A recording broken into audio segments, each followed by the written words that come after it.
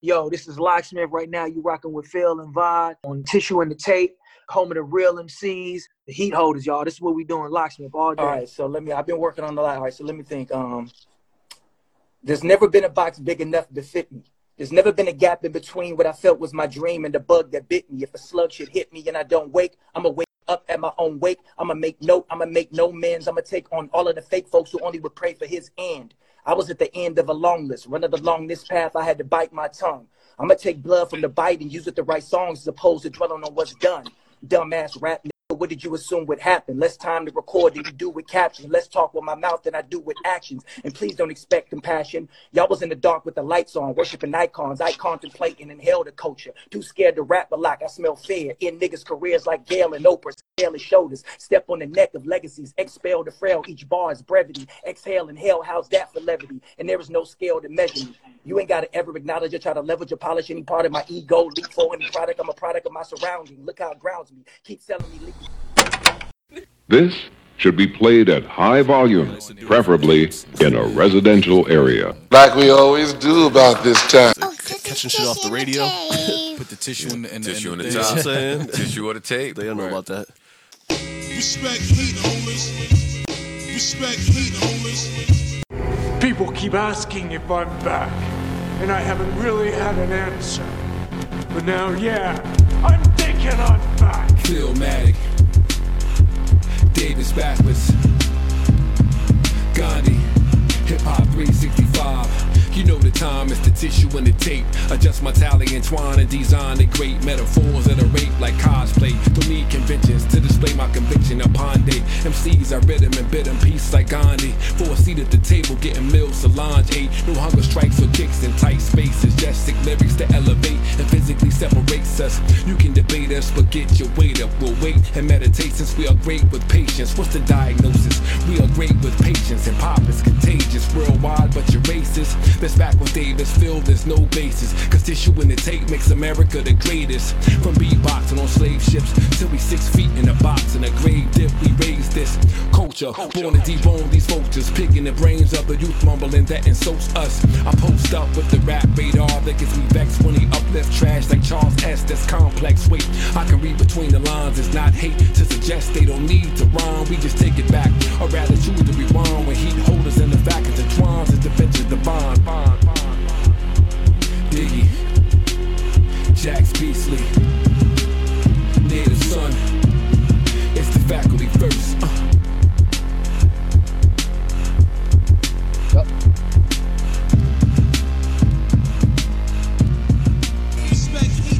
Yo, man, we did it again, Vod. This is Tissue in the Tape. I am Philmatic 365. I'm here with my brother Davis Backwards, and typically, man, it's been a while since we had an MC on with us. We call ourselves the home of the MC, but it's been a while since we had one on. Tonight, Vod, we got one. That's right. We got one of them ones. We often talk about the alien list, and we talk about them dudes that we're pretty sure are not of this earth. And tonight we got one. So I'm not even gonna hold y'all. When you talk about skill, when you talk about an MC's MC, when you talk about our favorite rappers are better than your favorite rappers, we're talking about the gentleman we got with us tonight. So, ladies and gentlemen, all the way from Richmond, California, I present to you the Locksmith. Yo, what's up, man? Appreciate that intro, fellas. Of course. No doubt. Man, appreciate you being on with us, man. No doubt. Yes, it's all love, man. Yeah, we're going to get right into it, man. We got a lot of different things we want to discuss with you, and I'm going to let Phil start it off, man. Phil, what we got? Go. Well, you already know, man, we are of the mindset that MCing is a superhero ability. It is a superhero ability. So with that being said, we ask all our guests, when did you get bit with that radioactive spider? Like, what got you into hip hop and when you transformed into becoming an MC? Well, I would say early on, I had my older sister. She was a rapper. So I had an older sister who she, you know, I used to see her when I was just like in grade school, like writing on the pen and pad. Like she was dope. Like, you know, she toured overseas. She did show Nice. She started off as like a dancer. And she was like opening up for like Tupac and Digital Underground and that kind of stuff. And then as she got into her, you know, she started getting into rap. So I saw her rapping, doing winning talent contests. You know, this is all stuff when I was a kid. My mom, we would go support my sister, and she was winning contests, and she was going overseas and going on tour in Europe. And, you know, I was just like, oh, okay. And I saw her, like, that was my first time I saw somebody like writing raps, you know? And then as I got a little bit older, like in high school, I discovered Nas. You know what I mean? Okay. I heard Nas's first album, and that was the first time. I mean, I listened to hip hop before that. Obviously, my sister, my brother, like my sister was more into like West Coast hip hop, and my older brother, was more into like East Coast. So he would listen to like EPMD, Boogie Down Productions. And when I heard that, that was when I first was like, yo, this is an art form. You know what I mean? Like, this is something interesting. And then I want to say when I was in high school, when I heard Nas is when I was just like, yo, what is this? That was the first time like I actually wanted to rap. You know what I mean? Yeah. And then that's what got me just like, that's when I started like freestyle. I would say that's probably the first time I ever freestyle, when I heard Nas. And I was just like, and me and my boy, we in high school, or like we would like have like the little sleepovers after our hoop games, and we would just be like in the room just like rapping back and forth, like, you know, like rapping and like Nas, or rapping on top of like Nas songs from that Illmatic. So that was like my first time like actually wanting to rap. Okay. Yeah, I mean, Nas did. I mean, I got my name Philmatic because of Nas Illmatic. My cousin gave me that. So yeah, man, it's for my money, and we'll get into that later. But I think it's the go to hip hop albums personally. But we'll get into what you think about that later on when we got a thing we do. But yeah, man. So you said your sister, what was her rap name? MC Spice. MC Spice, okay. Straight 90s, you know what I'm saying? Oh man, hey man, that's the era we come from. So I mean, you had to get it how you live. But that's dope having somebody like writing in your own household as the inspiration. Most people say it was an artist and everything, but like having a sibling, that's probably one of the first ones that we had where the sibling was the MC, and you know. And you look, and then having it being your older sister, that's even dope, man. Somebody that has younger sisters, and Vi has an older sister and a younger sister, you definitely know the influence that having the ladies around have when you know as you grow up. For sure. So that's dope, man. So Nas got you like after your sister, then Nas kind of brought you into it. So what was your first rap name? Was it always Locksmith? Yeah, it was always Locksmith. So I started rapping. My best friend, him and another one of our friends, they were like rapping, or they were like because I want to say, so I didn't actually start rapping till after high school. So I had moved out on my own for like a hot second when I was in college, and my best friend. So what year are we talking about? Oh, shit, we talking about I can't remember. It was late 90s though. Okay. It was late 90s. So I'm like, so me and my boy, he started, he was rapping or writing raps. I was like, what are you doing? He's like, I'm writing raps. We're about to go over our friend's house and rap. And I was like, what? And he's like, man, you should try it. And I was like, he's like, dude, he's like, just give it a try. So I started kind of rapping, and it was terrible, but he was still encouraging. He was like, yo, man, that's pretty good. He's like, why don't you come with us? So I went with him to our friend's house in San Francisco, who another guy, well, he wasn't our friend yet. I didn't know him. But I went to his house in San Francisco, and he had like a little microphone and a setup, and they were recording raps. And it was like, well, why don't you give it a shot? And it was terrible. My first couple raps, we were just in the closet. We had the microphone connected to like the tape recorder or whatever. I forget whatever. That's how you get it in, man. Yeah, we were just like passing it around. There was no like, you only had one take. There was no like, you know what I mean? Everybody it was just basically like live. Like, all right, you pass it, and that's how we kind of did it for like a while. And we would go over there once. We would go over there once a week, like on the weekends, on Saturday or Sunday. We would go over there once a week, and we would record a song or record a verse. And that's how I got into rap. Like, I would go over there, you know, we would like write a rap, or I would try to write a rap that week before. And they were way advanced ahead of me. You know what I mean? Like, they knew how to rap, they knew how to like write. And one of the biggest things that happened too is like when we were going over there, those little studio sessions, they would write, you know, they had like my best friend, he had like incredible handwriting. Like, his raps looked so much better, and mine's just looked so shitty. Like, you know what I mean? Like, my handwriting was horrible. Oh, we know. So that's when and they were very fast. Like, they were much more advanced than me. So we would go to the studio, we were here beat, and they would just start rapping, and they would be done rapping. I'd be like, damn, I was very slow. So what I started doing is the guy that my friend that we were recording at, he lived right across the street from the mall. So we would go over there. We would, like, my friend, the homie who had the studio in his house, he would make the beat. And then he would make the beat, and we would go get something to eat at the mall.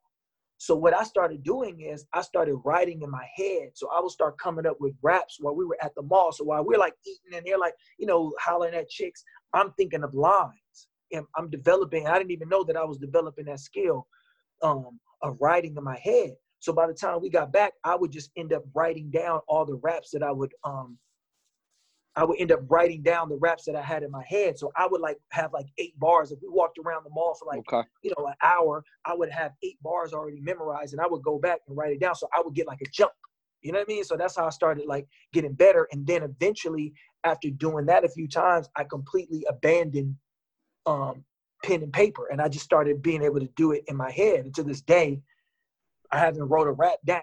You know what I mean? Wow. Then, so I developed that skill. Like, one day, so what I would always do, I would write it in my head.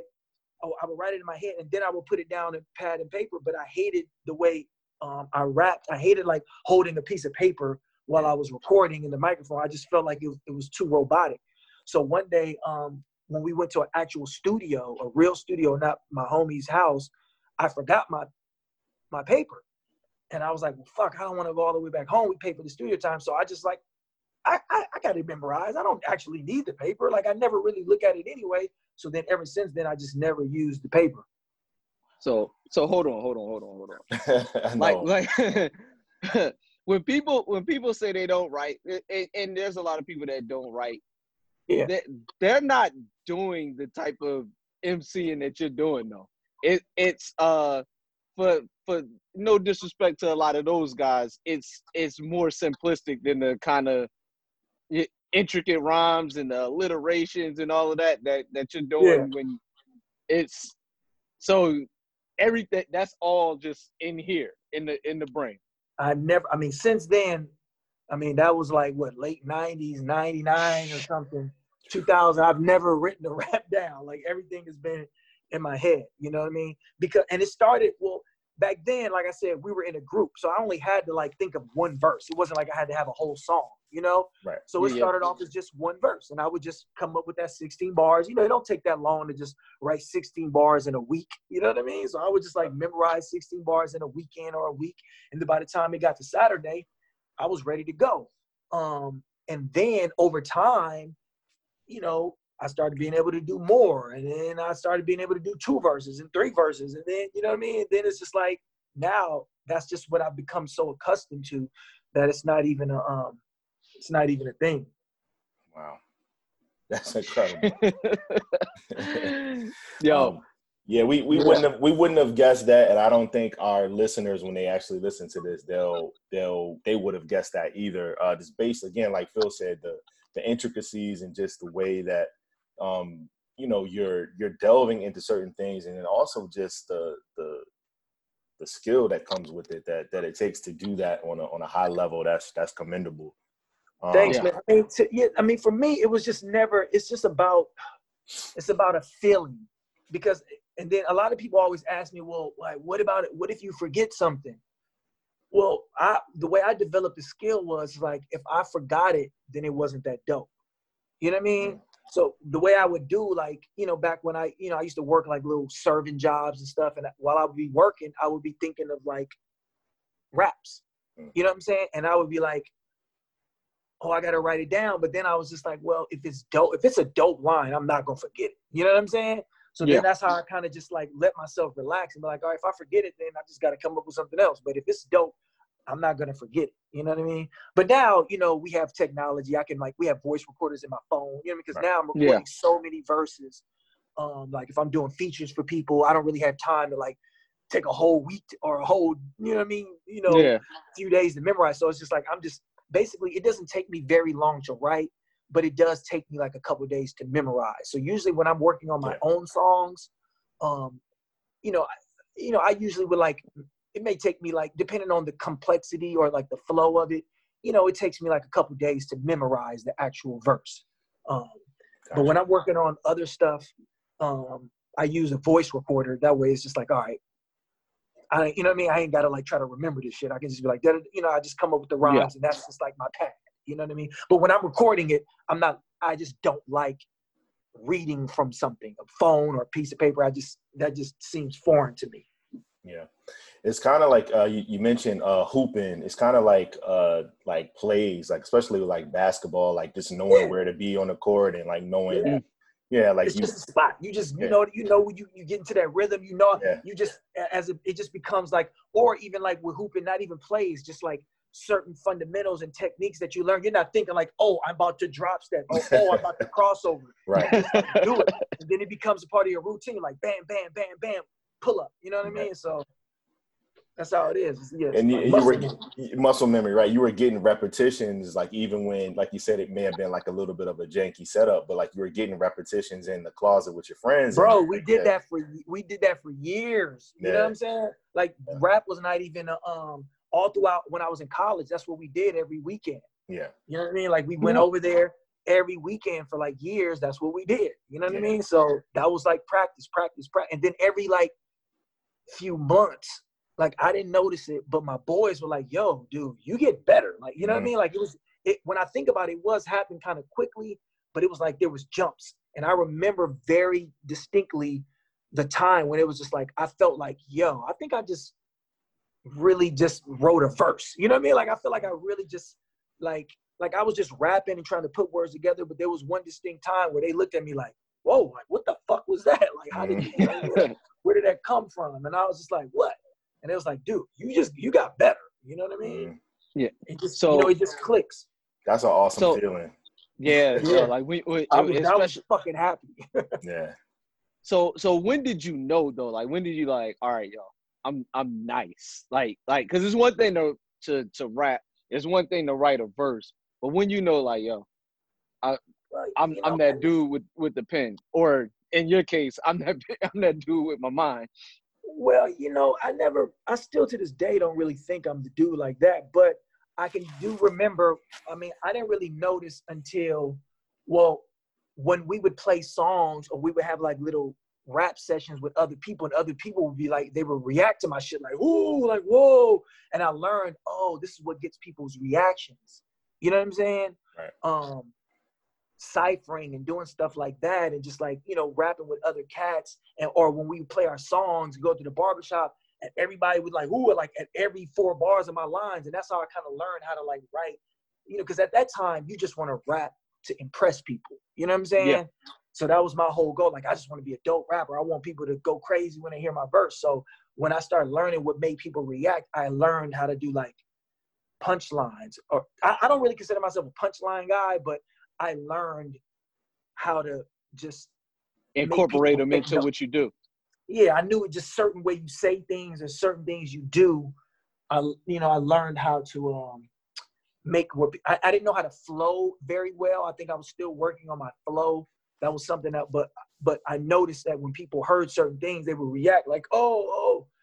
And then over time, I just learned that people just reacted to shit. I was like, oh, okay, maybe I'm good at this. You know what I'm saying? Mm-hmm. We always are excited to talk to people, of course, because I'm originally from Virginia. Phil's originally from Philly, but so we grew up on a certain East Coast vibe as far as like the school of MCing that we know and love. But we met and we kind of formed our friendship based off of, he mentioned Razzcast, like that's what really bonded us in college. The fact that Raz was like my favorite MC, and same thing with Phil, and it just wasn't something that was common. Like everybody liked the Bigs, the Commons, the fill in the blanks, but to have somebody like that. So for West Coast rap and for people that are from, especially California, and then more specifically the Bay Area, we always like to talk to people because we hear about, we had like Phil had Cosmic Kev, I had the Buddha Brothers, but we always hear about 106.1 and like the influence that it had on people that weren't even from the Bay Area, but just period. So like we like talking about Cam. Yeah, so like talk the wake up show. Right, exactly. Like so, like shout out to Sway and Tech. Not to cut you off. Yeah. Not to cut you off, but the first time I got a reaction from somebody other than like just the homies around the way is when we we all listened to the Wake Up Show. You know what I'm saying? Once I started rapping, it was just like, yo, every fucking night, I think it was a Friday night or every Friday night, or, it's like, yo, 10 o'clock or whenever, like we listen to the Wake Up Show. I'm recording it because that's when I'm going to hear like the new OC or the new, you know what I'm saying? Exactly. Whatever. The new Cannabis, all this kind of stuff. So, and by that time, the Wake Up Show had moved to LA, but they still did one show a month in the Bay. So, but obviously they broadcast, and it was syndicated, because that's how we heard it. That's how we got it. Right. Exactly, and it was syndicated. So we heard my boy called up to the Wake Up Show. Was like, yo, we Frontline, because that was the name of our group, and it was like, yo, Frontline, we want to come up there and blah blah blah blah. So it was like, all right, come up there. So the first day I got up there, we went up there, and it's crazy to think about that. It was all these MCs up there. Now it's like, yo, that would never happen at a radio station now. Right. I mean, it's like 30, 40 MCs all just like lined up. And somehow, we had no clout, no nothing, but somehow we were able to get into the actual room where they were recording. And basically, like, they let everybody just rap. And the doper you are, they would let you stay longer. So it was like, it was Planet Asia, Rasco, all these guys. And we knew who Planet Asia was at the point because he was like, dude, you know what I'm saying? That's like, one of our guys, too. Yeah. He's been on with us. Yeah, Shout out PA. I know PA, and he was up there, and that's when he had, they were just like really bubbling. They were like the kings of like what we aspired to be in the underground at that point. Cali Agents. Cali Agents, Roscoe and Planet Asia. So they were up there freestyling. So somehow I just got like shoved up to the mic. You know what I'm saying? I had never rapped on the radio or never rapped in front of anybody before, and I just went up there and just started spitting, and everybody was like, "Whoa!" You know what I mean? It was just like a huge reaction. Like, everybody reacted, and they just kept me going. And then I end up getting into a battle. I had never been in a battle before, nothing like that. They threw some guys up there, and we just started like, you know what I'm saying? Like, actually, no, it's a lie. I did have like some kind of battle before. It's so many years ago, so I get confused on what happened before what. But I had never been in a situation like that. You know what I mean? You got Sway and Tech there. Yeah, that's different. Yo, that's crazy. Yeah. You know what I mean? And that was like the first time when I was just like, oh, okay, damn. Like, everybody is paying attention to me. And I had no clout. And that's when everybody was like, yo, that shit was fire. And it kind of sparked everybody else. But that was a dope night, man. Yeah, no, that's memorable. And like you're saying, like, they had such a huge influence on us just because, like, 1,000%. Like they still represented for the West Coast, but they also, like you said, they represented for the underground too. And they just respected MCs at a level that we just still to this day, like huge. No, I mean that's how I built a relationship with Sway to this day. You know what I'm saying? That's dope. To this day, I mean, that's what I'm saying. Me and Sway, we go back to 99 or something. You know what I'm saying? 2000, way back. Yeah, and it's dope to see his transition too, just from that to what he's doing now. Absolutely.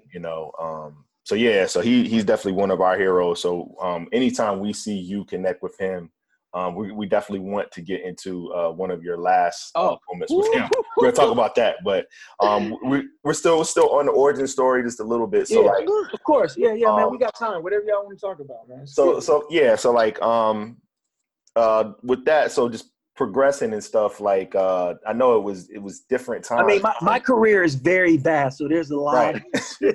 Exactly. That's what I'm saying. So like you've been through a few different eras, which is like I've been through hella different eras, battle rapping, like all kind of shit. So it's just like I mean, even getting to this point where we're at, I skipped over hella shit, but whatever y'all want. Yeah. Nah, Phil, you got it. Yeah, man. To quote my man Sway, these cats don't sound like regular Bay dudes. That's what that's I remember him talking about in an interview. Yeah. That he did with you, like the last time he was on there, one of the more recent times you were on there. But that's what he said about that first time that you got, like when he first heard you.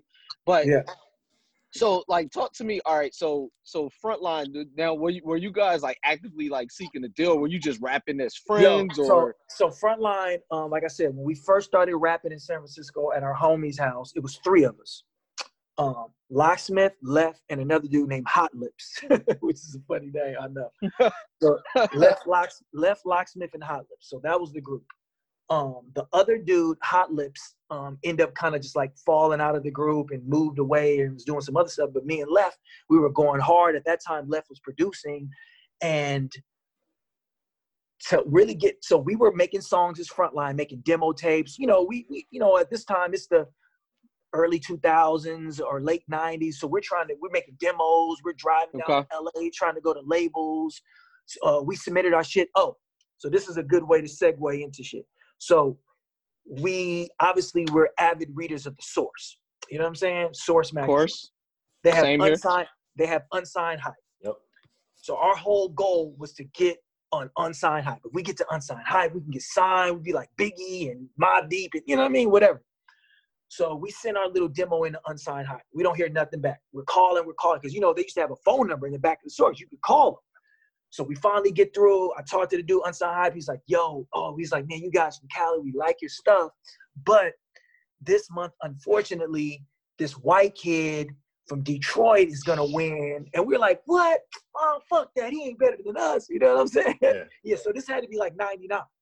But he just signed with Dr. Dre. He's about to come out. And then it was Eminem. You know what I mean? Yeah. And we're like, but they were like, yo, Unsigned Hype, we're coming to the Bay Area on this day, at this address, make sure you come. So we're like, oh, okay, well, we'll just take our new stuff there. And then, you know, maybe we can win Unsigned Hype that way. So on the day, it was like 10 a.m. in the morning on a Saturday. We had to go to the mall. It was like at Southland Mall. We go to Southland Mall, and it was like, yeah, you just sign up here. And we was like, well, here's our demo. And it's like, what do you mean demo? Like, no, you got to sign up. We're like, what do you mean sign up? It's like, nah, this is a battle. We're like, what? So we just signed up anyway. I had never battled before. I'd never been in a situation, or never been in that kind of situation before. Like, mind you, I've only been rapping like 2 years but now. You know what I'm saying? Or like a year. Is that the one like they did with MTV? Is that so? I'm about to. Okay. This is before that.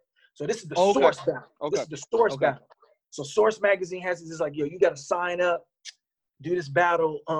We sign up. I never battled before. So the first round, you know, like it's like 100 kids or 200, however many people sign up. So you get 30 seconds to just rap over whatever beat they pick. You know what I mean?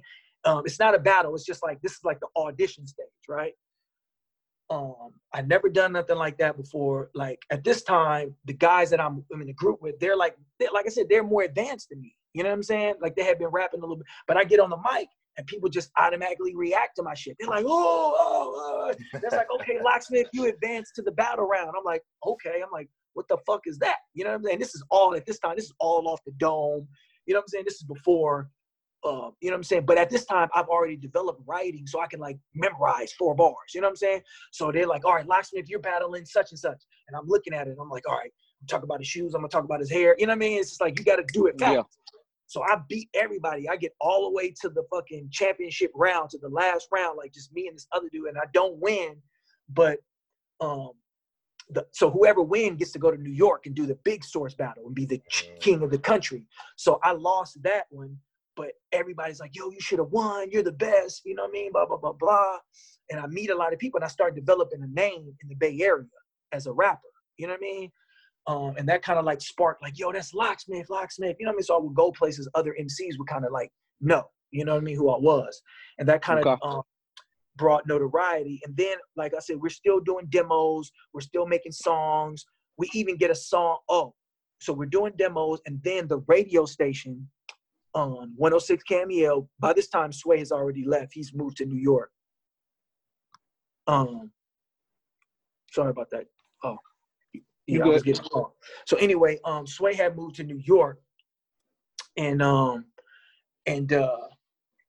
so Camille was having these battles, and they were like, yo, so my friend's like, man, you got to go up there on the radio and freestyle. So I'm listening to freestyle. I was like, man, I could kill these cats. You know what I'm saying? By this time, it's been a couple years, so I'm a little bit more developed. You know what I'm saying? I know how to, by this time, dudes are writing battle bars. So I'm like, okay, I'm going to get my bars together. And I just went up there and smoked everybody. And then that took me to the MTV battle. So whoever won that, the winner of that, they would fly out to New York to do the MTV battle. And then that's when I got to the MTV battle. Gotcha. And just got kind of thrusted into that. And by that time, when I'm winning every week on the radio, they're playing our songs on the radio too, because that's what when you win every week, they would play one of your songs. And I'm developing a relationship with the radio station, and the radio station is playing our songs, and then I go to MTV, and I don't win the battle, but once again, I get all the way to the end, and it's on national TV, and I come home, and I'm like a celebrity. Like, everybody's like, oh, that's Locksmith. And the new Bay. Like, yeah, everybody, exactly. Everybody's reaching out to us, E40, San Quinn, like, all the cats that we, like, looked up to or we thought was super dope, that we had, grew up on, was like, yo, so now we are like a Bay Area, people know who I am in the Bay. So then we hook up with EA Ski, who's a producer, and we make a song for sure called What Is It? And it just blows up on the radio. And we're all over the radio. So this is like completely different than like the battling shit, because now we have an actual commercial song that's on the radio. And we're getting commercial spins and plays, and we're just like all over the radio. And we're like, we're making money now. We're actually like making money. We're doing shows. We're getting paid thousands of dollars. We're performing at clubs. We don't have a deal. This is all independent. We put out our first album completely independent. We press it up, take it to the record stores, drop it off, all that kind of shit. And yeah, that's kind of how like Frontline developed the name, and Locksmith developed the name here in the Bay Area. Well, that was like a lot of our introduction to you when you talk about the infamous MTV situation. Like, that's I remember watching that on a Saturday, like watching that and being like, yo, this is crazy, because again, like we were familiar with battle culture, but it was just starting to really hit the mainstream as something that people like to see. And it was right around the time of like 8 Mile, like, and all that, like, people were becoming more familiar with it and like seeing that scene, but it was something that the heads knew about, obviously a lot more. So like with that introduction, it definitely puts you on the radar, and it's interesting to hear it from that standpoint. That on that shit, I distinctly remember when I was doing those battles, because they had like the MTV battle, the one that everybody saw, that was like the championship round, but there were other battles leading up to that during the week. You know what I mean? So we were battling all week, and some of those battles weren't televised. Only like the dope battles got televised. And like the judges were Kanye West, Just Blaze. I remember Just Blaze coming up to me like, yo, Lot, I just listened to your song. You know what I'm saying? He had like an MP3 player. Remember those like fat MP3 player things? He was like, listen to this. I was like, oh shit. And I was like, damn, Just Blaze had a Zoom. Right. Yeah, it was like one of those fucking MP3 player things. And I met Fat Joe. This is my first time in New York. I'm meeting the Locksmith. That's what I'm saying. People don't know. It's like I met Fat Joe way back then. You know what I mean? So that was like my first time, like definitely kind of being like shown the industry to a certain degree. Yeah. No, that was dope. So you come back home to the Bay. You're the man in those streets. Where does Frontline go from there? Because I think this is kind of where I start picking up the Locksmith story a little bit. Like, I remember Frontline. I remember you being affiliated with EA Ski. Yeah. And his label, and everything. Is that where the record business starts to come into effect? Exactly. That's when the record business goes. Industry rule number 4080. Yep. So we were independent. We came home. We did a song with EA Ski. The shit blows up. It's all over the radio. we're getting like 40, 50 spins a week on commercial radio in the Bay and in Seattle and Arizona, San Diego, you know what I mean? Like up and down the West Coast. We put out an independent album. It charts. And I'm talking about independent, no distribution. Like literally, we pressed it up ourselves. I drove it to the record stores in my fucking truck. And that we sold like 4,000 or 5,000 like the first week. So we're on Billboard. You know what I mean? We're like, nice. So that's when we start getting calls from Violet Brown. You know what I'm saying? And people who don't know who Violet Brown is, she was one of the she worked for the record labels, distribution companies. Warehouse. She was the buyer. And she was like, what is this Frontline record? Who is this? Because our number was on the back of the CD at that time. That's how underground it was. So the person at the record store, I guess, gave her my number, and she calls, and then by this time we're working with Ski, so we don't know nothing. So Ski was like, oh, I'll talk to her. So then that ended up getting us a deal with Penalty / Warner Brothers. Yep. So we signed a deal with Penalty / Warner Brothers to redistribute our album nationwide, but we had to put a couple new songs on, and we had another commercial hit, another song that was banging on the radio with our new project. And then fucking Ryko folded. You know what I'm saying? Our Penalty Records folded, and our shit just like, what happened? You know what I'm saying? Yeah. And so they were supposed to they was like, look, if you give us another radio song, you get it popping in the Bay, we'll put the money in marketing to promote it to make it nationwide. But so we got a song. Once again, it's even bigger than the last one. You know what I mean? We're performing at Summer Jam. We're opening up for like Snoop and Game and Petey Pablo and all that kind of shit. You know what I'm saying? These are straight up commercial records. It has nothing to do with like Locksmith the Battle Rapper. You know what I mean? Like the fans that I have from like the Frontline had no idea of anything of the Wake Up Show shit. You know what I'm saying? So anyway, Penalty folds, and we have nothing now. Again, so we're like kind of back to like, what do we do? And that's the whole time when the hyphy movement is like popping off. Yeah. So record labels are looking for the Bay Area. So we make another independent record. And that was the last Frontline record. And that was completely produced by EA Ski. And we went and shopped it for deals. Is that the Left and Lock one? That's Left and Lock? Yep. Okay. And we took that to New York. We had meetings and there was some interest, but that was like when the game was starting to transition. That was like 2007, like when the internet started changing. You know what I mean? It was just like, well, what are your numbers and this and that? We're like, what? Huh? You know what I mean?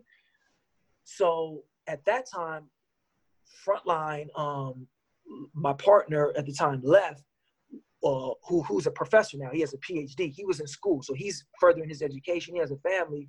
I'm just kind of like, damn, what the fuck am I going to do? So what did I do? I just started battling again. You know what I mean? Because I was like, all right, well, battling is coming up on the internet. That's when the YouTube smack and all that kind of shit. I was like, all right, well, let me get back into battling. That's how I can build my name. I don't need a record deal for that. So then that's when I started battling again, doing like the grind time shit and the shit on the internet. Man. Like it's funny. It's extensive, man. but like Phil said, it's funny how the record business, the record industry just gets in the way of so much greatness. Like you had to go through so much just to get to the point where you were like at a point where you could kind of control your destiny again. You know, you had to, so that's really interesting to hear from that perspective. I guess so where we are with that, like you make your way through, you know, the battle era, and then now of course we start to see projects from you. Starting with that, like talk to us about that, like how you made that transition to like finally getting back to, you know, like getting in the studio.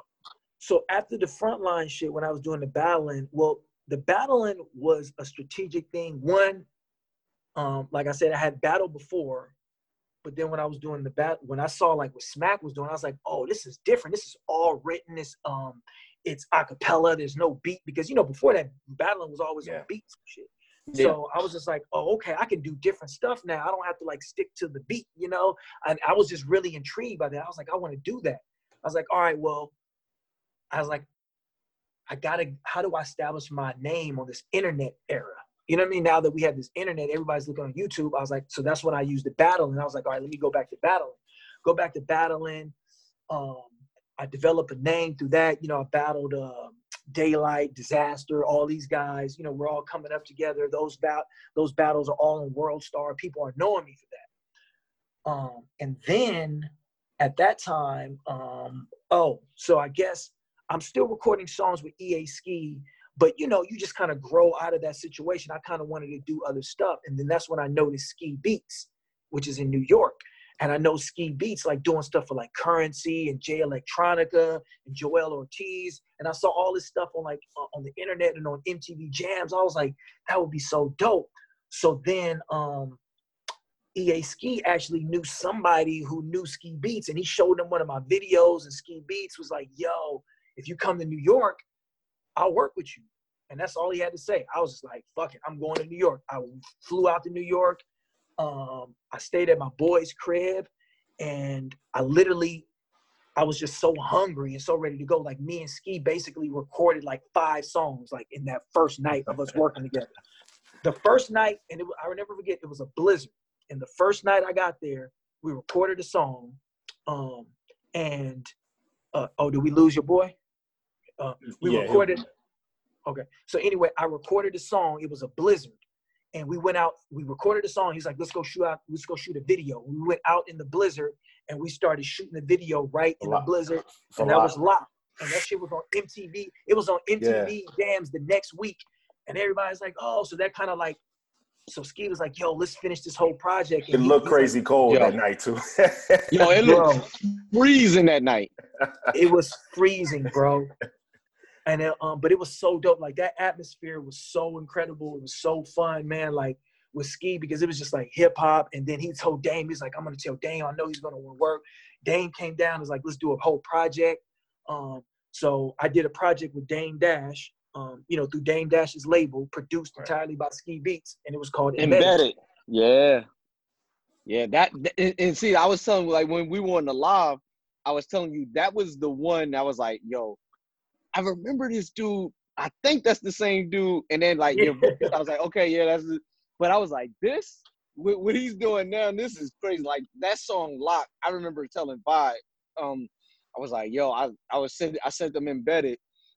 And then we interviewed Ski, and Ski got a long, crazy history, starting back, even before Original Flavors. So, but when we got to you, I was like, yo, you have to tell me how this happened. And he had nothing but great things to say about you, man, on the interview.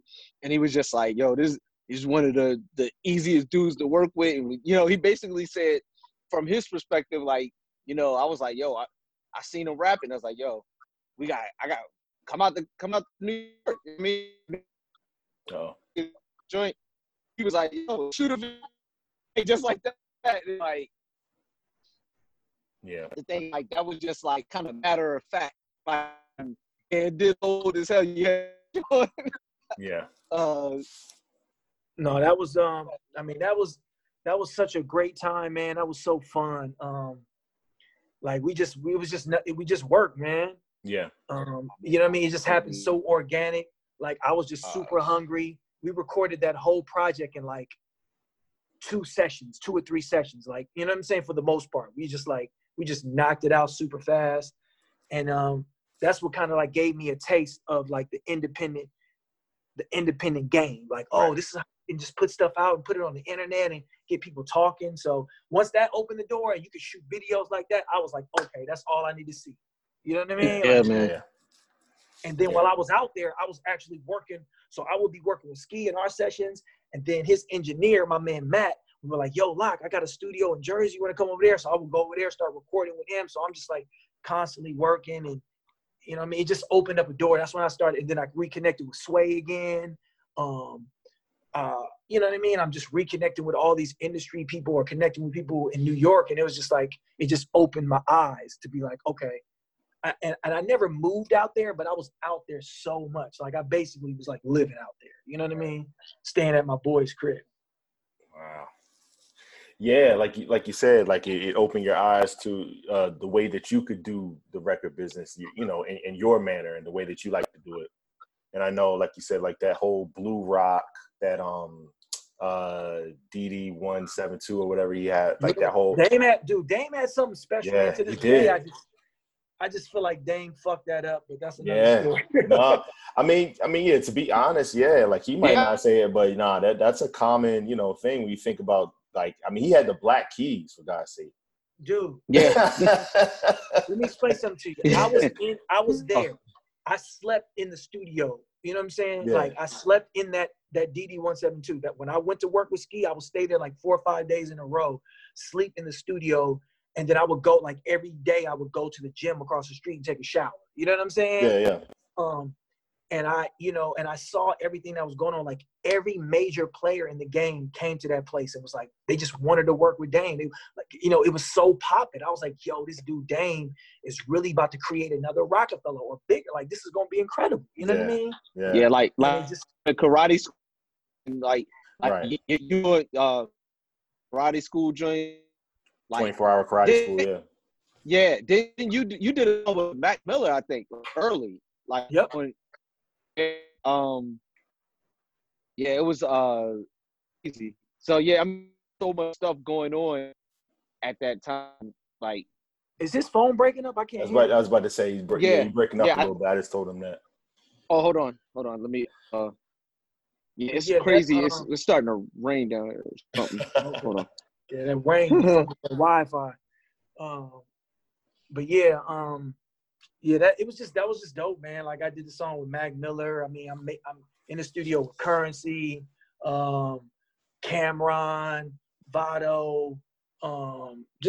Everybody came through there, bro. Like, you know what I'm saying? Like I can't even remember. Like so many people came through there. It was just a dope energy. And then one time I just came back to the studio. We were supposed to work and have a session, and it was just condemned. It was just shut down. I called Steve. I'm like, yo, why is the building shut down? He's like, oh, I'll explain it later. Just come to the crib. I'm in Brooklyn. I went to Brooklyn, and then it was I was like, what? You know what I mean? Oh man. Oh, that's so crazy. that's like you just showed up for work and that joint being closed. Like it was just closed, bro. It was just like shut down. Yeah. Oh, so you use that again, like the repetitions, to kind of really get into a rhythm, and that's when we started to see you. I guess when we could say you kind of went back west, and then you started the solo projects that are like of the last 6 well, I mean, years. I still spent quite a bit of time in New York because I was working with producers and engineers and videographers out there. But yeah, that's when I kind of like learned like, oh, okay, I can maneuver like this. So I would, I may go over, stay over there, record some stuff, come back home, record some stuff. But then that's when I kind of learned how to put out mixtapes and projects on my own, Right. Got it. Yeah, no, I mean that's where we get the, Fleming Street, and like from that era, after that Blue Rock era, and then it's like, and again, like we were talking about that. You get like how I Am Lock and all of that. Yeah, like it Labyrinth. It was like a nice rhythm, we really saw the momentum coming, and then like a lot of people that we introduced the music to were just like, oh wait, like, yo, that's the same dude from MTV, and that was, by then that was 10 years had passed. Yeah. But that impression was so like indelible, like people still remember that. And then again, once they hear the bars and they hear the music, that definitely changed some things. So all right, so we talked about Embedded, obviously, from Green Box on, coming up to, I mean, You've been rolling, man. Yeah, like one of our favorite like Lofty Goals. Like when we talked about the top projects of last decade. Like you had like 3. Thank you, man. Yeah. Wow. 1,000 cuts. 1,000, like Lofty Goals really, like for that year, like we had you up there with Odysseys, The Good Fight, Lofty Goals, and Kendrick. Like those were like our top 3 for that year. And no, man, I mean thank you. Yeah, like it was, man, that album, I will say this, like now that it's it's been some time now. It's been almost 5 years now. Yeah. Since that came out. And I look back and I'm like, damn, why do people always go back to that album? You know what I'm saying? Like, it was like, it was, I felt like that album was the biggest jump, like in my independent career, like that was the biggest jump that I saw from like one project to the next. Yeah. I was just like, oh, damn, you know what I mean? And when I listened to the songs, you know, I listened to them and I'm like, damn, like I just think when I look back at it, I was just in such a free space. Like, I don't know, like I don't know. I was just in a good, like I had just broke up. That was like when I just broke up with my girlfriend that I had lived with. We were living together for like almost 4 years. And not to say she was bad, because she wasn't. She was a very good influence. But I don't know, I just feel kind of free. You know what I mean? Like, No doubt. I had like a weight that was lifted, and I was just like, you know what I mean? And I had toured. That was my first time, like in 2014. I think I went to Europe. So my mind had just kind of expanded. And I was just kind of seen some different things. Yeah, so my mind, you know what I mean? So that's why when you hear the first song, my girl left the same day I had to leave on tour. You know what I mean? I was just like, that's when I first learned how to write whatever is going on in my moment at that time. Right. You know what I mean? Because I was just like, what do you write about? I was like, well, you just write about what the fuck is going on, like whatever, you know what I mean? And that's when I first like, all right, there's never really a problem with making songs, because I'm just kind of documenting what's happening right now. And I guess so that album is completely just it resonates. Yeah, it resonates with people. Really resonates. You know what I mean? I had the song Boxes where I'm talking about breaking up with my girl. You know what I mean? Like all that stuff just really happened like a month or two before I wrote it. You know what I mean? Everything. And I think it had such an interpersonal connection with a lot of people. So many people go through those same things, and it was like, yo, the way that you explain stuff made it like, okay, it's not just me. Even though people know everybody goes through situations, to hear it in the music that you're listening to, it just gives you like a almost like a calming sense that, you know, it's not just me. I'm not crazy. These things happen to everybody, even my favorite rappers. You know what I mean? And you know what else I think too? When I think about that project, I was in a space where something clicked in my mind where I was like, I want my song. I'm not going to say I dumbed it down, but I definitely made an effort to focus less on trying to rap and more so trying to write songs. You know what I mean? Like that was I was doing it a little bit before, but that was like the first project, like from beginning to end. I was just like, I'm not trying to just rap. I want to say something. I'm trying to write songs. I'm trying to write these choruses in a way where they express what I'm really trying to go through. You know what I'm saying? And you have those moments, you know, in your life where you just like, you have an awakening or a new thing. And I'm just like, you know what? Absolutely. I saw a little bit on the last project how people that resonated with people, I want more of that. How do I make songs? I don't want to just show I can rap. I want to connect with people. And I definitely tried. And I didn't want to like rap to the point where people lose the message, you know what I mean? Or lose the context of the song. Yeah. Cause I think you do an excellent job of rapping, giving them information. It's not preachy. Which tune a lot of listeners out. It's still locked. It's still the bars, but it's the bars. You know, it's the medicine and the candy at the same time. You know, so to speak. Yeah, and it's still like authoritative too. Like you still feel like you're listening to someone that like you should probably take their advice. Like if they've put this much time into trying to figure out how to deliver this message, you should probably pay attention to it. That's how I felt with it. Yeah, that's dope. You feel it. You feel it when you say it. Like it feels real. Like like thank you, man. Yeah, man. Like the emotion behind the bars is there. Like it's nothing like robotic or forced. It feels 100% authentic. Like you can tell when somebody's like telling you a story and then telling you their life.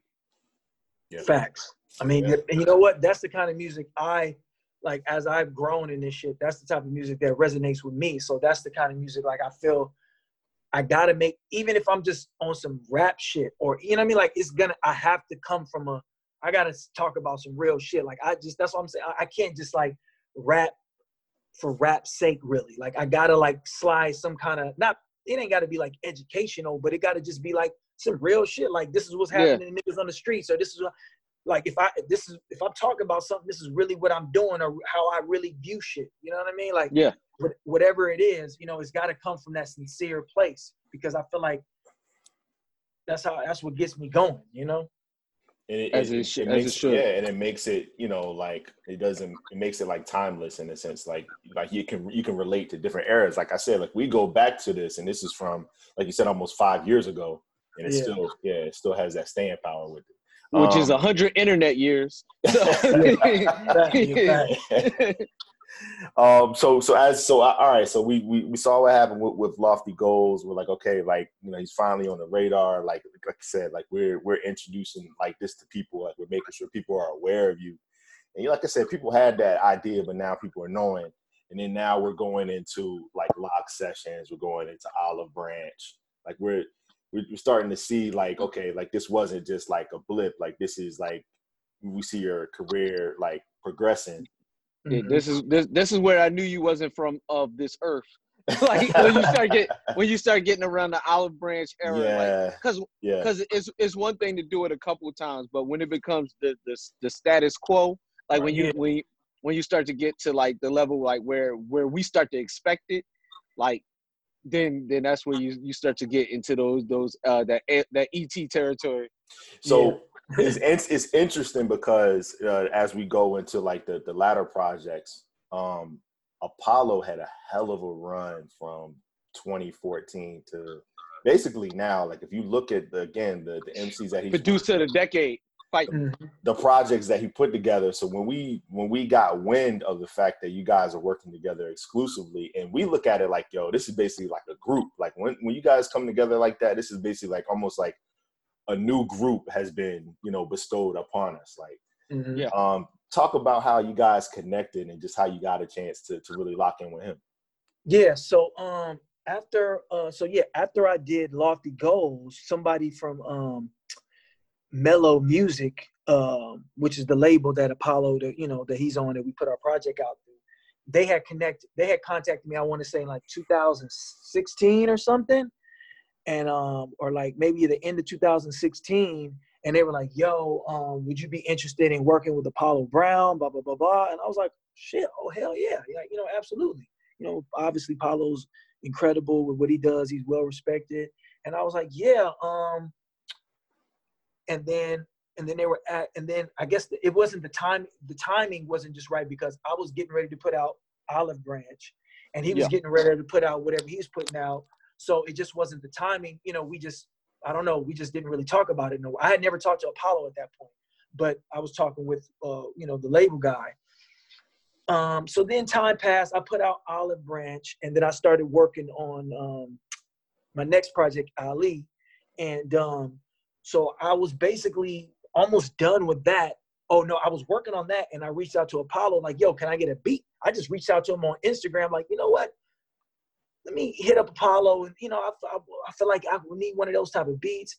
And he's like, yeah, bro, I got you. He's like, but matter of fact, man, why don't we work on a project together? I was like, well, what's up? You know what I'm saying? Yeah. He's like, all right, man. And so then we was just like, you know, this is just through DM. And then I think we got on the phone, and he was like, so then he was like, all right, well, look, he said, I got some other stuff coming, but basically for the rest of this year, I don't really have nothing. Would you be able to, I want to get it done by this time. So we didn't have that much time. He's like, basically, I want to drop it in June. So that means we got to have everything turned in by April. And I was like, shit, that's like a month away. Like, he was like, he was just like, so I was like, look, you just send me the beats. I'll come up with the raps and the songs here. And then he was just like, but you got to record it in Detroit. I was like, it's all good. Just send it. So he would send me like 3 or 4 beats at a time. I would pick the beats I wanted. And matter of fact, it was less time than that. It was like 3 weeks. You know what I mean? It was like super short. So, because we had like a whole month to like record, and he had to mix it too. So it was like 3 months time.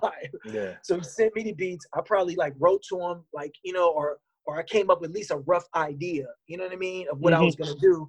And then he was like, all right, we're going to come up to Detroit. I stayed in Detroit for like 3 or 4 days.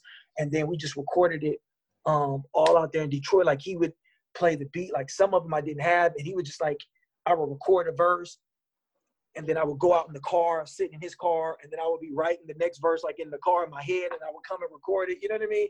we just kind of do it. And then I would go back to the hotel and come up with the choruses, you know, the night before, the night after. And we did it in a matter of 3 or 4 days. And wow. we just you know, we just moved, you know what I mean? We just moved like that. And then he mixed it. I think he mixed it the next week, got everything mixed in. Boom. That was that that. fast. You know, come out like a month later. It just boom. No question. Yeah. That was it. You know what I mean? And but I really, my only, I'm not gonna say it was a regret, but I wish we would have just had more time to even make some more songs, to shoot some videos. You know what I mean? Like we kind of like did it as like a filler, which was great. Like not a filler, but like a feeler to feel each other out. And I feel like if we would have like had a video to Advice to My Younger Self or some other songs, that could have been crazy. No question, something like that. I feel like it would have just, the project, you know, we didn't even get the chance to, because I had already had a tour booked. So I was about to go on tour. So that was another thing where we had to get it done, because I was going out on tour in May or like the end of April. So we had to get it done. So we didn't even get to like shoot any videos or do any promotion for the project, like together, like go up to radio stations, you know what I mean? Or nothing. But people really liked it. And I just, you know, hopefully we'll get some more stuff together. Yeah, man. That definitely was one of the standouts for the year for 2018. And the best part about, we talked to Apollo, we had him on the show, and he was like, similar thing he said, Joe, we're under, you know, time constraints, but he said, yo, first thing he said, that's the smartest dude I know. He was like, that's crazy. Yeah, it's crazy for him to say that. He was like the way that he comes up with rhymes and the way he puts stuff together. So I mean, like, that when super talented people, you know, hold you in such high esteem. I mean, you're talking about Ski Beats, you're talking about who's a legend. You're talking about Apollo Brown, who I told you, for my money, he was the best hip hop producer of the last decade. I'll put that on anything. Man, it's hard to argue it, you know. And they have such a reverence for you. How does it feel to have like the basically the architects of the music being like your number one fans? I mean, it's amazing, man. Like when I first started doing this, I did not see this as a career. I just saw this as something that I loved to do. I just loved going to my friend's house on the weekend, coming up with those raps. Like that was the best feeling in the world to me. And I remember I just wanted to be like, I just wanted to be dope. I just wanted people to be like, yo, I just wanted to be like as good as Nas. You know what I'm saying? Like I just like, yo, I want to be like that. You know, that was literally my mind frame. And then when I heard, you know what I mean? And then Jay-Z, I was like, yo, Jay-Z, this is so fucking incredible. Or Eminem, I was like, yo, how is he? There were certain times in the game where certain rappers came, like Nas changed the world for me. Cannabis for a brief moment, Cannabis changed my world. You know what I'm saying? Eminem changed my world. When I heard Eminem, I was like, what the fuck? Like, how, you know what I mean? Like, what are we supposed to do now? When I heard Jay-Z, like, make the Blueprint, I was like, yo, this is the best album ever. Like, what am I going to do? You know what I mean? Even Kendrick, when Kendrick came out with Section 80, I was like, yo, this is what I want to do. You know what I mean? Like, it was just Drake. I was just like, yo, this is fucking dope. You know, it was like certain times in the game where shit just like shakes the foundation as far as like hip hop heads, hip hop dudes, for me at least. And I was just absolutely. Like, yo. So then to have people like, you know, like the people acknowledge me, like Ski Beats, who was incredible. Even people like Sway and Tech. You know, one day I remember when I was doing those battles or freestyling up on the radio, and King Tech was like, "Yo, Lock, what you just did, that was like some Nas shit." And now, you know what I mean? Like, for him to say that, for somebody that I listen to every night, and to be, you know, listen to those, waiting for the new Nas freestyle, the new Razzcast freestyle, hearing that Wake Up Show with Nas and Razzcast and all these people on it. And for King Tech to say, yo, Lock, that was on some Nas, Razzcast. He said something like that. And I was just like, And I looked at my boy and I was just like, did you hear that? Like, you know what I mean? Like, I'm just, like, he's saying, he's validating me. You know what I'm saying? Like, as a hip hop historian, and for Sway to be like, yo, Lot, I'm watching you. What you're doing is incredible. You know what I mean? It just like that. And then people like Fat Joe and all these people to be like, yo, like, you're one of the best. It's just like, all right, I'm doing something right. You know what I mean? So it's just, man, it's the hip hop fan in me. It makes me feel good at night. You know what I mean? Yeah. The fact that Joe was losing his shit when y'all was on with Sway, when you was freestyling, he's like, it's the locksmith. Yeah. That was so dope to see, because you it's so hard, rappers, everybody got egos and everybody got their own, their own thing going on. So to see somebody that's as established and, cemented as Joe just really fan out for somebody that he think is dope, that was cool to see. Because a lot of rappers are too cool for school, and they can't. They know when they hear dope lyrics, but even if they don't say it. So the fact that he was just like, Joe's not that kind of guy. Yeah, Joe will like give it up. Like, he's always like, yo, this dude is dope. Or, he discovered Big Pun. You know what I'm saying? Yeah. Like he rocked with Big L. He rocked with all these incredible people. For him, I mean, I'm gonna tell you, like, I've hung out with Joe on a few occasions, and he's always been like that. And that was my first time, like, being in. I mean, I've rapped with him, but I was in the studio, a Heatmaker studio in New York, because I've done a lot of work with Arsonist and Fred the Godson and those dudes, and we were all just in the studio. Every time I'm in New York, I tap in with Arsonist, like, yo, I'm in town. You know what I mean? Come through the studio. Sometimes we cook something. Sometimes he's just playing beats. Sometimes we just talk. You know what I mean? Like, I love Arsonist. He's one of the best, super talented dude, and he's humble, and he's just like such a good guy. And so we sitting in the studio. I come over there, and Fat Joe's in the booth when I come in the studio. And I think I was recording something for Arce. He was like, oh man, sorry, Fat Joe came through. I was like, it's all good. I'm chilling. You know what I mean? That's Fat Joe. And he comes out, he's like, yo, this nigga right here, yo, I don't think y'all understand. Like, niggas is nice, but he was just like showing me love. I was just like, you know what I mean? I thought, I'm just like, Joe is just talking shit, because he's a talker. I'm like, he's just talking. But then to see him in front of Sway when cameras on, for him to be like, yo, this nigga Locksmith, you know what I'm saying? Like, yo, blah, blah, I was like, man, just super appreciative. You know what I mean? And Dre from Cool and Dre, just like super cool. Yeah. Yo, and shit like that matters, man, because like people care with whether it's right or wrong, people care what their favorite MCs have to say when it comes to other rappers. So the fact that Joe is co-signing you gain, whether you realize it or not, you gain so many new fans, because there's people that we know that love Joe.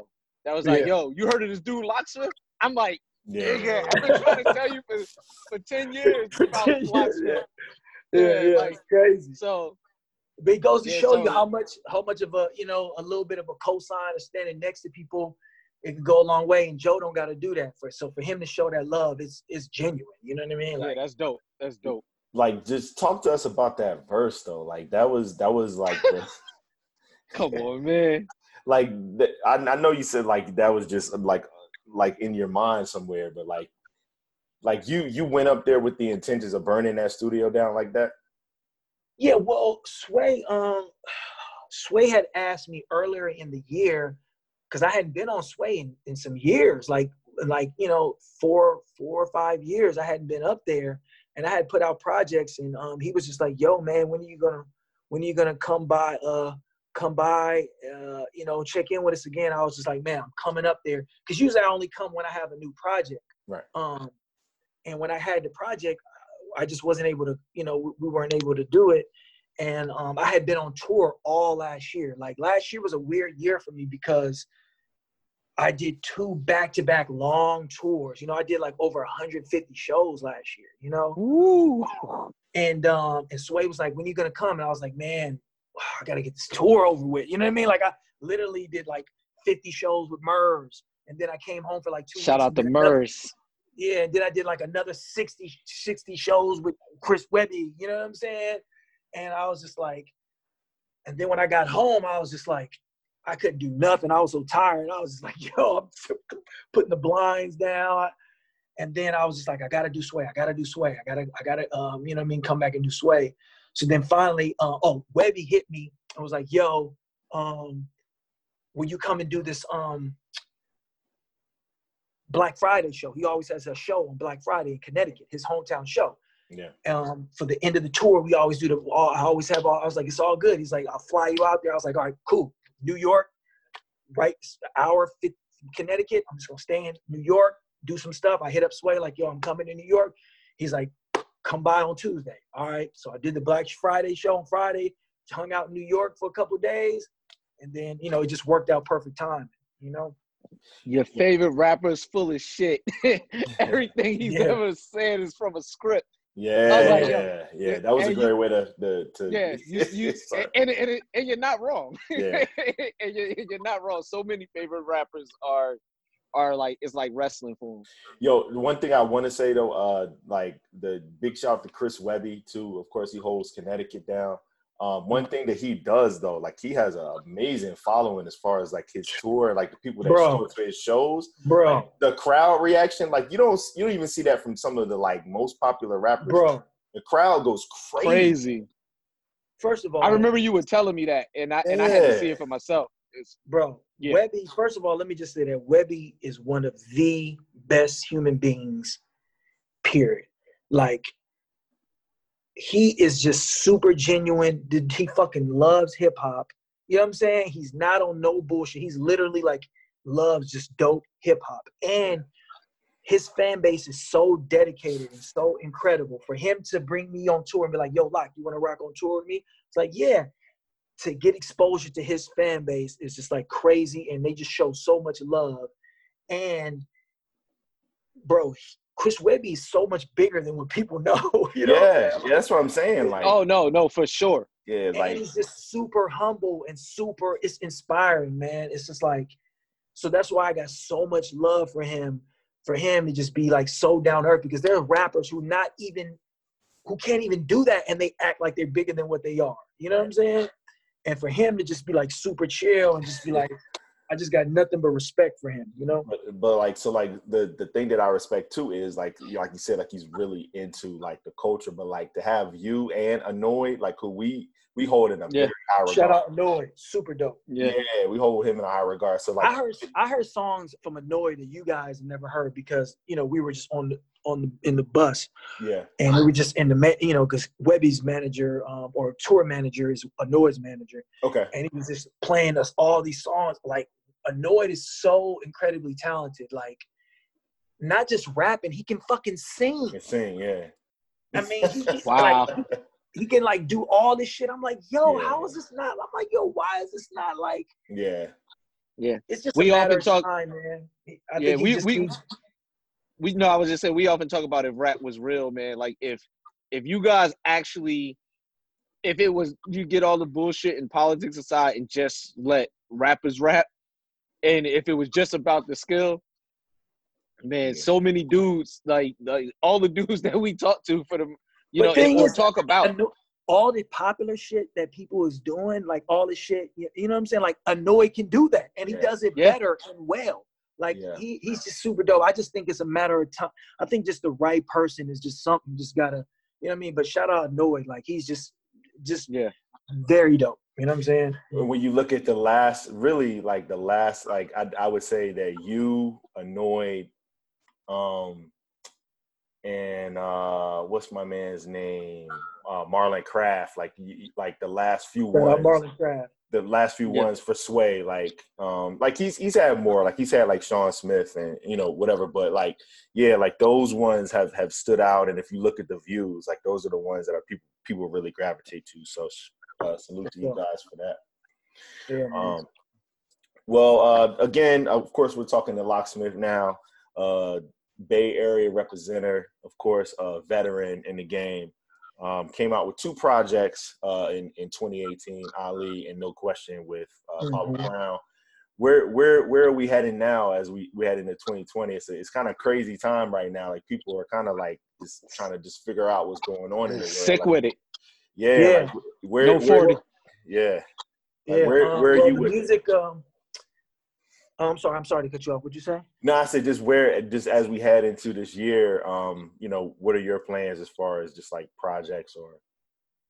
You know, this year is a little different for me because, like I said, last year, I mean, obviously Ali came out at the very end of 2018. So, you know, I was promoting it on tour. I didn't do my own tour or anything, but I was just doing a lot of shows, and I was like itching to record, but I was just like kind of, you know, being on the road is a lot. And for me, it's hard to like try to record and, you know what I mean? Or write while I'm on the road. So when I finally got home, I just took some time to decompress. And after that Sway freestyle, I was like, all right, what do I want to talk about? You know, I just kind of gave myself the time to like get into the rhythm because I had like all these emotions and things I wanted to do. So for the last, you know, since the top of the year, I just been in a groove, man. I just been recording and just, I just been in a real groove of recording. And I would say this, the songs are very much reflective of what's happening right now. You know what I'm saying? I feel like my other songs, you know, they're more like kind of like personal. You know what I'm saying? Like about me. Whereas these songs, they're still about me, but it's about me and how I view everything that's going on because you can't get away from it. It's from politics to just society, just like everything that's going on. All the songs that I've been writing are very much in that vein. And I've just been doing things a little different too. Like I've been and I don't know if this is, I guess it was conscious, but it was kind of unconscious because, like I said, because I was on the road so much and I was so busy, instead of writing songs, I was thinking of the concepts. I was like, I want to talk about this. So I would be on the road and I would just like come up with concepts and the videos around the concepts. And then I would just stash it away. And I'd be like, okay. So then by the time it came actually time for me to write, I already had an idea of what I wanted to talk about. You know what I mean? So I already knew what beats I wanted to pick or what beats I wanted to use or what I wanted to do. So now I'm just looking for something to complement the ideas that I already have, you know? So it made the process a little bit different. Whereas normally I'd be like, what does this beat make me feel? And then I would write to it. You know what I mean? Whereas now it's just like, I got this idea. I got to find the thing that, you know what I mean, complements this idea. So, and I started writing the choruses first. You know what I mean? Like, whereas before, most of the time I would start with like a verse. So now I would start with like the concept. Then I would get the beat, and then I would create the chorus or the theme first, and then start. So it's just like, it was just a little bit of a different process for me. Dope. Yeah, Phil. So as we head towards the end of this conversation, man, I know you got a couple more questions you want to ask before we get into what I do want to do, Vi, I think we can play a little tit for tat. Okay. Yeah. So Locke, we got. Hold on one second.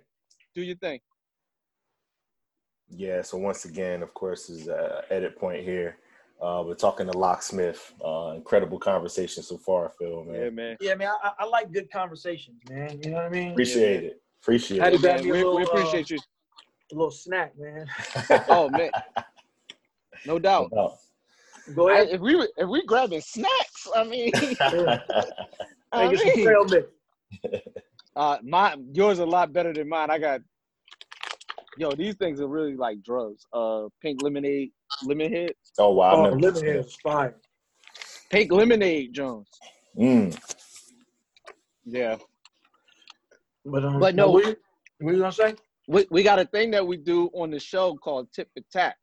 Okay. And it's a simple, you either pick this one or you pick that one.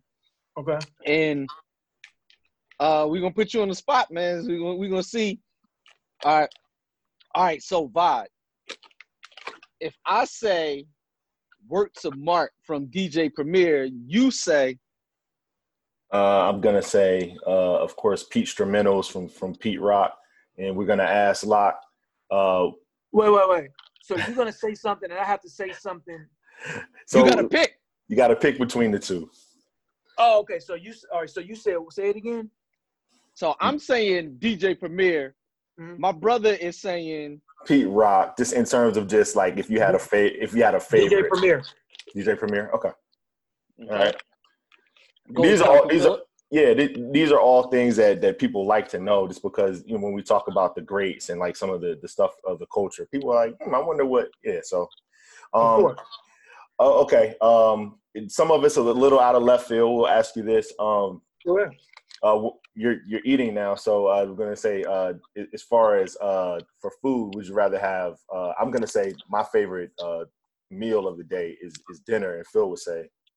you got to start the day right with breakfast. I mean, come on, man. And what would you say, Locke? Dinner. Dinner. See, Phil. That's right. Man. All right. So if I see you got a Wu-Tang shirt on, Mhm. so I'm going to take Ghostface Killer, and you got I got Raekwon the Chef. I got Jizza, but I'll say Ghostface. Ooh, yeah. Okay. Hey. Okay, curveball. Jizza's my favorite Wu-Tang Clan member. Yeah. No doubt that's respectable. Yeah, no, Respect heat holders. Yeah, definitely. Jizza is like, and I met RZA too, last year. That was a highlight in my life. Wow. One of the highlights. You seem like somebody that should be on a Wu-Tang beat. Yeah. I can hear you on some of the RZA Jones. Hey, me too. I'm gonna kick it to sports a little bit. If I say my favorite all-time Golden State Warrior is Tim Hardaway. Phil, who would you say? I'm gonna say the Dip. Wilt Chamberlain. Come on, man. 20K and 100 points. And then I'm gonna go with Tim Hardaway, man. Yeah. I knew you was gonna go with Run TMC, change the game, man. Run TMC, man. That killer crossover. There you go. Change the game. I knew I wasn't gonna win with Wilt, but I mean, come on. It's Illadelph. All right. So I got you. Favorite rap. All right. So we talking about Nas. So of course I'm going to say Illmatic because that's just what I do. And Vod, you're going to say. I mean, we're talking about Nas projects. I mean, favorites other than Illmatic. I mean, It Was Written has to be up there just as far as just like you said, the most creative LP to ever be put in stores. So we say Locke. Yeah. Illmatic for sure. I mean, I love It Was Written. I mean, yeah. How do you feel about that? Like in the Pantheon? I think it was written. I think It Was Written is a better. I mean, don't do it. Don't do it a lot. I'm not gonna say it's better, but because I feel like Illmatic is like, Illmatic is a perfect hip hop album. It is, yeah. It is. You know what I'm saying? There's a few perfect hip hop albums to me. Yeah.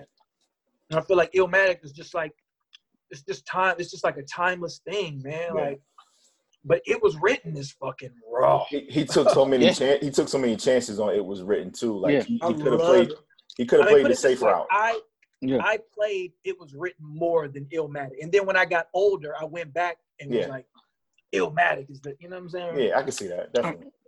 I mean, Lauryn Hill, If I Ruled the World. I mean, that video. Yeah. I Gave You Power. Yeah. I Gave You Power is crazy. Black Girl Lost. I love all them songs, man. Yeah, man. The one with Mobb Deep. Live Nigga Rap. Live Nigga Rap. Yeah. Oh, well, let's stay in Queens, Vi. Let's stay in Queens. Okay. And you can help us settle a long-going debate with between us and our friends, Locke. If we say, as a unit, if we say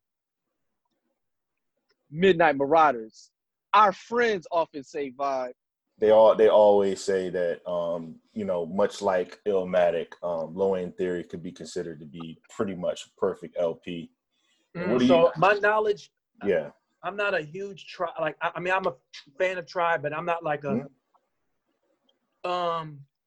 What's the one that had who got the Jazz and microphone check 1 2. Yeah, that's low end. That's low end. That's low end. Low end is the one that I Yeah, that's Scenario, Jazz. Midnight Marauders was, which one was Midnight Marauders? That's Award Tour. Yeah, Electric Relaxation. Yeah, no, it's not even close. Lie. That's what pound for pound. Yeah. When you say Scenario, Check the Rhyme, and Jazz, it's in bugging out. Like when you say it, when you phrase it like that, yes. But in the sequence, and the reason why it's my album, to kind of nerd out a little bit, is because of the way that they sequence and they put Midnight Marauders together. I mean, it's put together perfectly. It's perfect, yeah. So you can't go wrong. Which one had Low End Theory's got the 5 mics though, right? They both do, I believe. Yeah, they both do.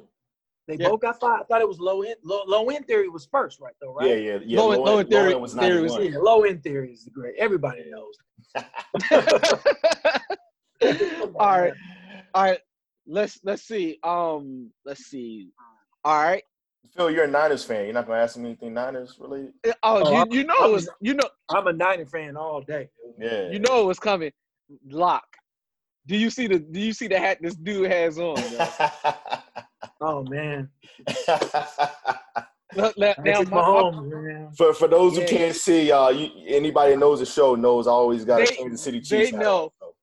But to keep it 100, I've known this dude for 20 years. He's always been a Kansas City Chiefs fan. That's not new. Yeah, they ain't haven't won nothing. So that's right. No. That's right. That's 100% love, and that's my guy. But I am, since I was 5 years old, been a San Francisco 40, and I'm from Philadelphia. You're not supposed to like anybody else but the Eagles. Yeah, I've been a 49ers fan. I've been a 49ers fan since I was 5 years old. So, what's your birthday though?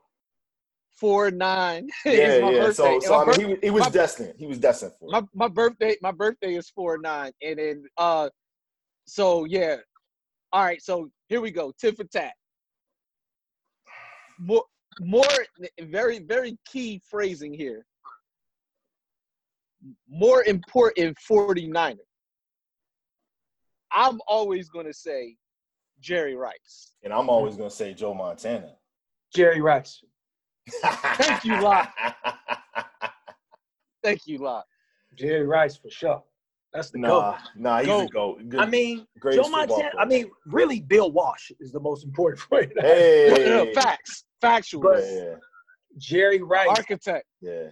I mean, Joe Montana, that's a hard one to say, but you got to think what Joe won. He won 2 before Jerry? He won 2 before Jerry, yes, sir. And then he Jerry won in 81 and 84. And then Rice came in 85. Yeah. So he won 1 without Joe. He won 1 without Joe, correct. Yeah. And then he went to another one with the other dudes across the well, actually the Vegas guys, they're not even in the Bay no more. They Vegas. Wait a minute. So all right, so Joe Montana has 4 Super Bowl rings. Yep. Correct. And Jerry Rice has 3? 3, correct. Yep. Yes. So 2 with Montana and 1 with Young. And 1 with Young. Okay. Yep. Yeah. Yeah, I gotta go with Jerry though. The dynasty. Yeah, man. The dynasty. Yeah, man. That was perfect, man. It gives people a good insight into who you are, and of course, this conversation will help even more. We appreciate you taking time out to talk to us, man, and give us so much of your history and be so forthcoming with everything. We really appreciate you a lot. Absolutely, man. You guys, man. This is a good conversation. And I like having these conversations, and it's all love, man. Hopefully we can do it again sometime, man. Yep. Definitely. You have an open invite, man. So anytime you wanna come rock with us, you wanna talk about a project, or you just wanna talk about what's the best meal of the day. It's whatever. You're more than welcome. Oh, I'll tell you this one thing. Since you're from Philly, I went to I finally had a cheesesteak in Philly, right? I went to a couple places. No, okay, I've been there a few times, okay? All right, and my brother lived in Philly for what, 10, 15 years? Like 12 years. Yeah, so he knows too. So go ahead. All right, so the first time I was in Philly, somebody, they took me to Ishkabibbles. Yes. Okay. That's official. That's official. It was good. I was fired. Then the next time I was in Philly was a few years later, and my boy Chill Moody. Yeah. Okay. Dope. Shout out to Chill. Chill took me to Delisandro's. What is it called? Uptown. That's my part of town. Now you speaking my language, baby. So I was like, okay. I was like, this is a fit. This is pretty good. I mean, at that time I thought Ishkabibbles was better than Delisandro's the first time. So I went to that little small Ishkabibbles. It was like a little small one. Yeah, it's on South Street. Yeah.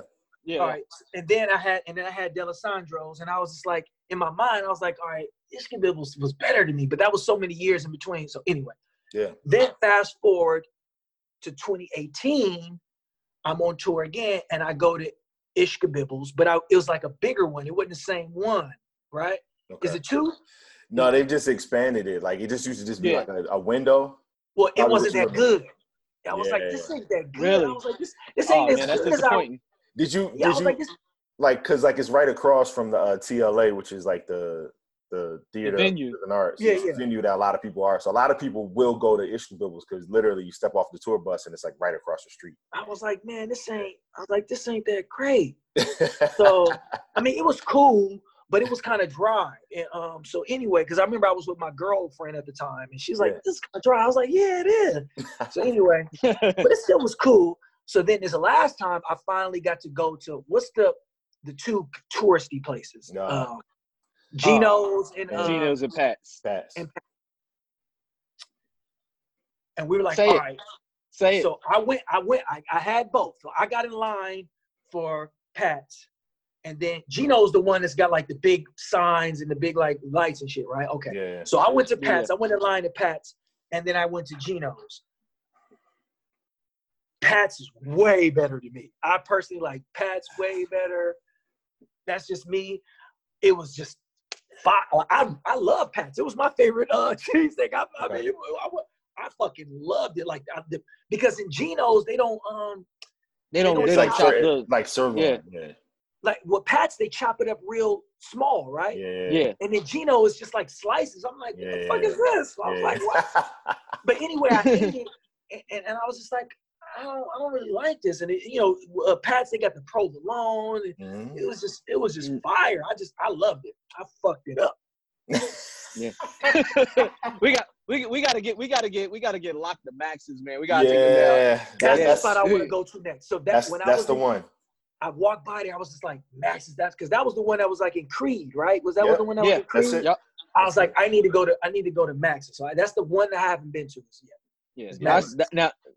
Now that's where I grew up at. That's like right around the corner. That's like the People's Champ. Okay.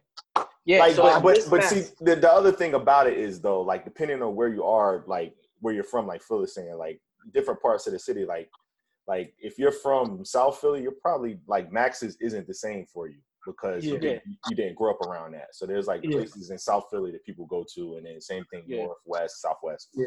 But you've had probably the 4 most popular ones. Yeah. I just haven't had Max's. That was the one. Jim's is another one. Jim's is another one I heard of. I haven't. Yeah, it's a couple blocks away from Ishkabibbles too. I saw Jim. Yeah, I saw it walking. I was like, shit, that. But before we go, I'll tell you one thing I do like about Philly. Because I'm Muslim, so it was mad Muslim people. I was I was at the mall in the restaurant. I'm like, yo, a lot of black Muslim people. I'm like, yo, this is beautiful. Like, I'm not used to seeing this in California. Like, pound for pound, there's the most like in the country. Yeah, for sure. Like, everybody black was Muslim. You know what I'm saying? Like, you know what I mean? I was just like, yo, this is love. So I really, that was dope. So hopefully I'll get to spend more time out there. But yeah, I appreciate it, guys. Let me get up out of here, man. Yeah. Yes, sir. I appreciate you guys, man. Much love. We'll do it again. They do hip hop better than you. Oh, this is Sissy in the tape. Like that, Daddy. Like that, baby.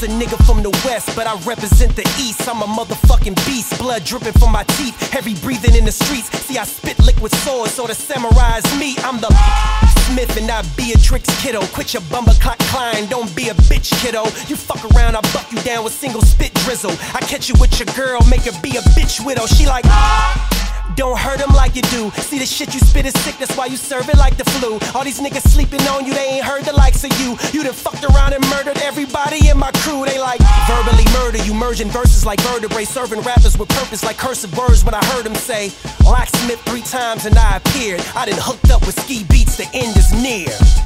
World domination, we figured the combination. We picking the locks of the game into the conversation. You ain't gotta ask me, check the congregation. They was sleeping on dude, but now we got them saying world domination, we figured the combination. We picking the locks of the game into the conversation. You ain't gotta ask me, check the congregation. They was sleeping on dude, but now we got them saying not a backpacker, underground mad rapper, not a trapper or any artist of that stature. The fact that I can rap's holding my stats backwards. I'ma dumb it down now so I can give you that after the last chapter, an epilogue of ethanol. You ain't talking shit if you ain't talking about a check involved. Check it, dog faced, I'm all lace and ebony. The flow is AC, I spray D, so just let it be. Let it breathe, let it seed your uncommonness. My wordplay will snatch your breath away, oncologist. Dope as an overdose, the flow we in is ODM. Yo BM's whole fallopian is full of opium. Look at the boat we in, the shit's late. I got the best mixtape and I ain't even did a mixtape. At this rate, I'm destined to be a legend. The Bay is my prey, moment of silence for my brethren. World domination, we figured the combination. We picking the locks of the game into the conversation. You ain't gotta ask me, check the congregation. They was sleeping on dude, but now we got them saying world domination, we figured the combination. We picking the locks of the game into the conversation. You ain't gotta ask me, check the congregation. They was sleeping on dude, but now we got them saying